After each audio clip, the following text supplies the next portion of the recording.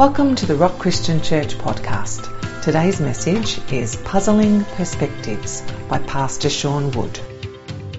My heart and my hope tonight is simply to just open the story of Christmas, and that we would ponder and reflect as we move through this season and this weekend. It's interesting, if I asked another three people to come up here now and to stand on each side of this pulpit, and if I asked you to describe this pulpit, each person would describe what they saw, but they would be describing the exact same pulpit, but from four different perspectives.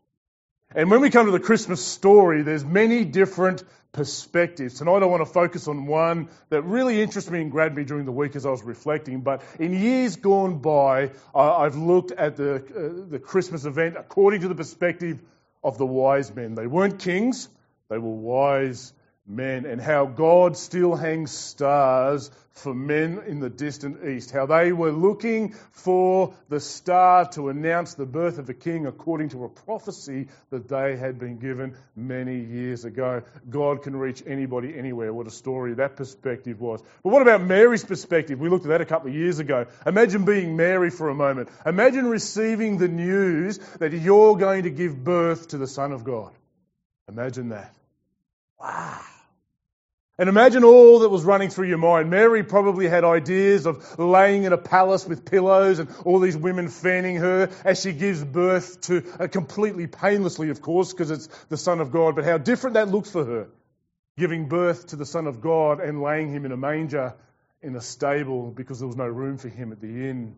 It's interesting how Mary might have been sitting in that stable thinking that she's a million miles outside of the plan of God, but she was right where God wanted her. Isn't that wonderful? Tonight I want to look just briefly at the Christmas story from the perspective of a guy that I've become to appreciate greatly. It's a man by the name of Joseph. Interestingly enough, as we begin to read through his story, does anybody here like doing puzzles? I'm not a big puzzle fan, but some people I know can sit down and do 1,000-piece puzzles. You do puzzles, Lee? Yeah. I look puzzled. And most of the time when I'm preaching, you guys look puzzled. Most of the time, yeah. You're still on notice from Tasmania, so I'd be quiet. The mafias rang me and said, they're ready to act. Merry Christmas. But it's interesting because when we buy puzzles, we buy a box, and inside that box is all these pieces that really you throw out on the table and you've got no idea. But most people that do puzzles say, you just got to start with the first couple of pieces and then work your way from there. But if you buy a puzzle, on the box is a picture of what the puzzle should look like. This is the problem with me. The picture and the puzzle don't correlate quite often. Isn't it interesting? But as we're going to see the Christmas story, God had the picture. And he had given us snippets of what that picture looked like throughout the centuries, through the prophets and so forth. And we're going to see how beautifully it is that God puts all those pieces together when we allow him the privilege to put those pieces together. What a year we've had, hey? There's probably people sitting in this room that feel sometimes like your life might be like that puzzle on the table. There's a million pieces in front of you and you don't know how to put them together. The wonderful truth that Christmas brings to us is if we allow him to, God would love to put those pieces. Let's have a look at the Christmas story for a moment through the eyes, if we can, of Joseph. I love the opening sentence that comes to us from verse 18. Now, the birth of Jesus Christ took place in this way. What is happening? Basically paraphrasing what's happening here, God put the pieces of the puzzle together in this way. When his mother Mary had been betrothed, and that's an interesting word as we're looking at the case through Joseph, because to be betrothed means to be legally pledged in marriage. And when we looked at the story of Mary, Mary was most likely somewhere between 12 to 16 years of age, giving birth to the Son of God. But she's betrothed to Joseph. She's pledged in marriage. We would call it engaged. It was a little bit more serious than that in the first century. But spare a thought for Joseph for a moment as we work our way through this story. The wife-to-be for him is all of a sudden going to fall pregnant. Interesting. She was betrothed to Joseph, and I love how God describes marriage. We might have, and our culture might like to press many definitives on us of what marriage sounds like, but here's what God says marriage sounds like. Before they came together. I love that. When two people become married, you're no longer two, you come together and you are one. That's a message for another day. Before they came together, she was found to be with child from the Holy Spirit. Now wait a moment. She's probably given Joseph the narrative, right? You don't seem to understand, Joseph. I might be pregnant, but an angel appeared to me and he said, blessed are you, and I'm going to have this child and he's going to be called Emmanuel, as we will see. He's going to be the Son of God. And all of a sudden, Joseph's probably thinking, you've drank far too much kale juice. Basil's not here, but he'll hear. So what does Joseph do? Imagine the emotions that might have been going through Joseph's mind right now. This is not what he signed up for, right? How many times have you possibly thought that? Hang on, God, this is not what I signed up for.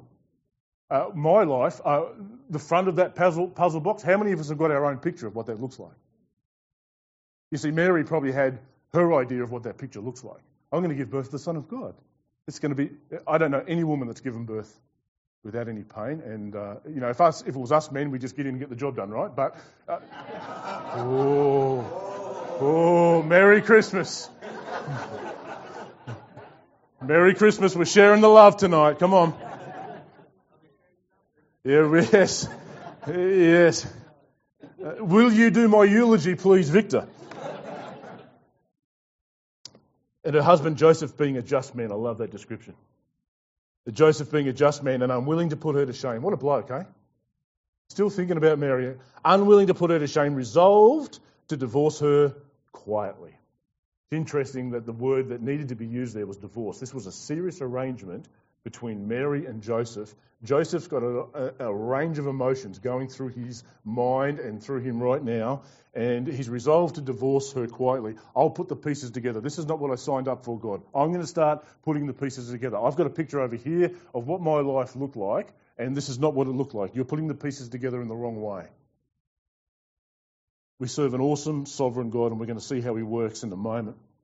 But as he considered these things, behold, an angel of the Lord appeared to him in a dream, saying, Joseph, son of David, do not fear to take Mary as your wife, for that which is conceived in her is from the Holy Spirit. Let's read this message. This is beautiful, what goes on. Listen to verse 21, she will bear a son, and you shall call his name Jesus. Why is that important? It was the father who named the child in the first century. It was traditional. That's why Zechariah had to shut up before John the Baptist was born, because, loose lips sink ships.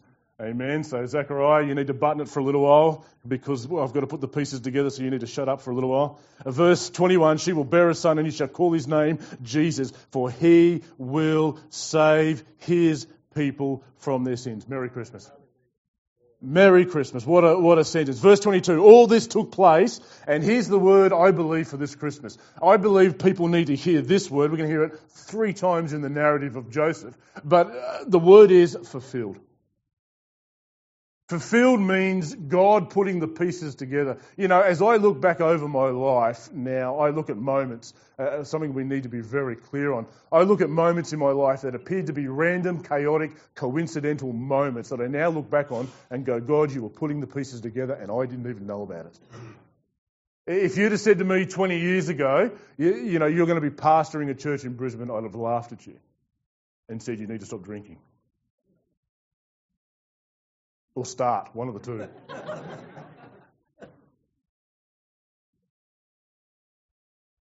But God's about to do some amazing work for Joseph. He's about to put the pieces together, but Joseph's going to do something really important. All this took place to fulfill what the Lord had spoken by the prophet. Behold, the virgin shall conceive and bear a son, and they shall call his name Emmanuel, which means God with us. Merry Christmas, greatest present without a T. Christmas is all about presents, but no T. The presence of God. Verse 24, when Joseph woke from sleep, he did as the angel of the Lord commanded him. There's how we begin to see that he surrendered. You see, if we surrender to God, if we're willing to do things his way, he'll begin to put the pieces together. We just have to allow him to do that. He did as the angel of the Lord commanded him. He took his wife, but he knew her not until she had given birth to a son, and he called his name Jesus. That's why we're here tonight. We're here tonight. It doesn't matter what perspective you look at the birth of Jesus Christ, the same thing happens. God is putting the pieces together.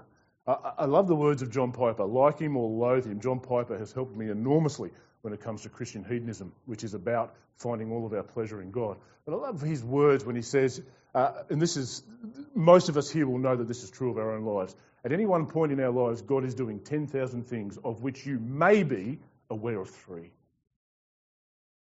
And right now, as we begin to look at the perspective of Joseph, one thing we are learning is, you know what, God's doing 10,000 things right now, Joseph, of which you're lucky if you know about 3 of them.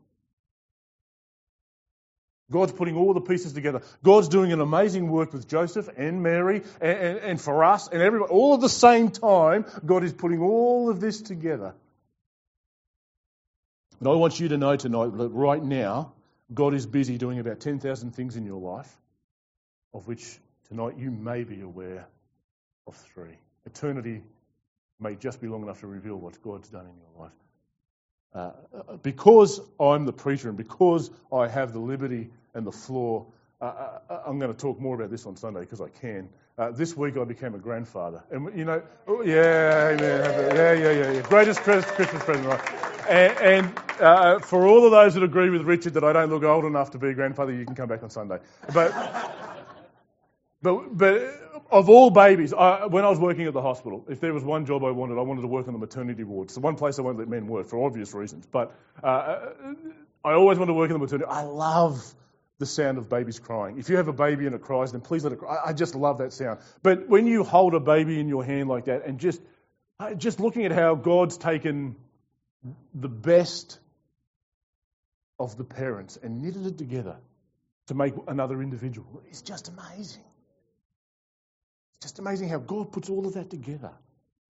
And anybody that knows the human body for 5 minutes knows it's an amazingly miraculous machine. I think God does an amazing miracle. I think in England it's every minute, and it's when somebody's born. I think that's an amazing miracle that God does every minute. The odds are stacked against it. But let's keep reading Joseph's account. It doesn't stop just at the birth of Christ, but there's another incident that happens. Imagine you think everything's okay now, but then, the son, by the way, the Magi would have probably stumbled into the life of Christ at around about toddler age, maybe. They saw the star. They travelled many months. So the nativity scenes that paint the picture of the wise men around, not absolutely kind of accurate. However, they do make it, which is very important. But after all of this has happened, we see in verse 13 of chapter 2, now when they had departed, behold, an angel of the Lord appeared to Joseph in a dream and said, you've got to rise and take the child and his mother and flee to Egypt. It's the Son of God. Nothing will happen. This is why, this scripture here is why we should open our arms to asylum seekers, because our Lord and Saviour sought asylum in Egypt when they wanted to kill him. And so we should open our arms to asylum seekers. Rise, take the child and his mother and flee to Egypt. Come down to verse 14. He rose, he took the child and his mother by night, departed to Egypt, and remained there until the death of Herod. This was to fulfill, God's putting the pieces together, and it was to fulfill what had been declared, from out of Egypt I will call my son. Wow. Verse 19, coming down to chapter 2, verse 19. But when Herod died, behold, an angel of the Lord appeared in a dream to Joseph in Egypt, saying, rise, take the child and his mother, and go to the land of Israel, for those who sought the child's life are dead. And he rose and he took the child and his mother and went to the land of Israel. But when he heard that Archelaus, what's wrong with George, right? Let's keep the name simple, was reigning over Judea in the place of his father Herod, he was afraid to go there. Being warned in a dream, he withdrew to the district of Galilee. And we're going to finish off verse 23. And he went and lived in a city called Nazareth. That was spoken by the prophets might be fulfilled. God is fulfilling. God is putting the pieces together. He shall be called a Nazarene. God putting the pieces. Tonight, as we reflect over the Christmas period, I don't know what demographic finds us all sitting in this room here tonight, but I know this one thing. If you will stop and allow and give over and surrender your life to God, He will gladly begin to put the pieces together for you. Just like he did for Joseph. Imagine being Joseph. Imagine all of the confusion. This is not what these guys signed up for. This is not what they anticipated. But it was just how God had ordained it. What an amazing story. What an amazing gift that Jesus was for each and every one of us, and we get to celebrate that. But what about your perspective tonight? Over the past few years that I've been here, we've looked at many perspectives at Christmas time, but what about your perspective? What does Christmas mean to you tonight? We are in far too much danger of, come Sunday, the next time we meet, Sunday, Christmas is technically over. But I pray that in this season, amidst all the Christmas trees and amidst all the decorations, amidst all the presents and the family get-togethers, that there is also, we don't get the other side of this season without realising we are here because Jesus entered into our world to take away the sin of the world. We're going to talk more about that on Sunday and how that gift has impacted us and why Jesus came. But the overarching fact is God came into the world to save sinners. J.I. Packer was asked to sum up the gospel. One of the last century's greatest theologians, J.I. Packer, died at the age of 91. But he was asked to sum the gospel up in one sentence, and he did it saying this: Christ Jesus came into the world to save sinners. Like every single one of us in this room. And he wants to put the pieces of the puzzle together in your life, if you'll let him. Let's pray, and we're going to do some more singing. Father, we thank you for the gift of Jesus, and we do not want to get to the other side of Christmas and not stop long enough to reflect on why we're here. We are saved, and we are in eternal life. We have that wonderful privilege because you gave us your Son. Jesus, tonight we remember that you stepped into all of our muck, all of our mire, all of our sinfulness. You stepped into all of our mess that you could save us out of it. And we are so grateful tonight for that gift. Thank you for the joy that Christmas brings to each one of us. I pray that as we go through this season, each one of us will be given a perspective of what Christ has done for us. In your wonderful name. Amen. Thanks for listening to the Rock Christian Church podcast. To be notified when the next episode is available, subscribe on our website at therock.org.au. You can also connect with us on Facebook at The Rock Christian Church. We hope you have been blessed today, and we look forward to you joining us for our next episode.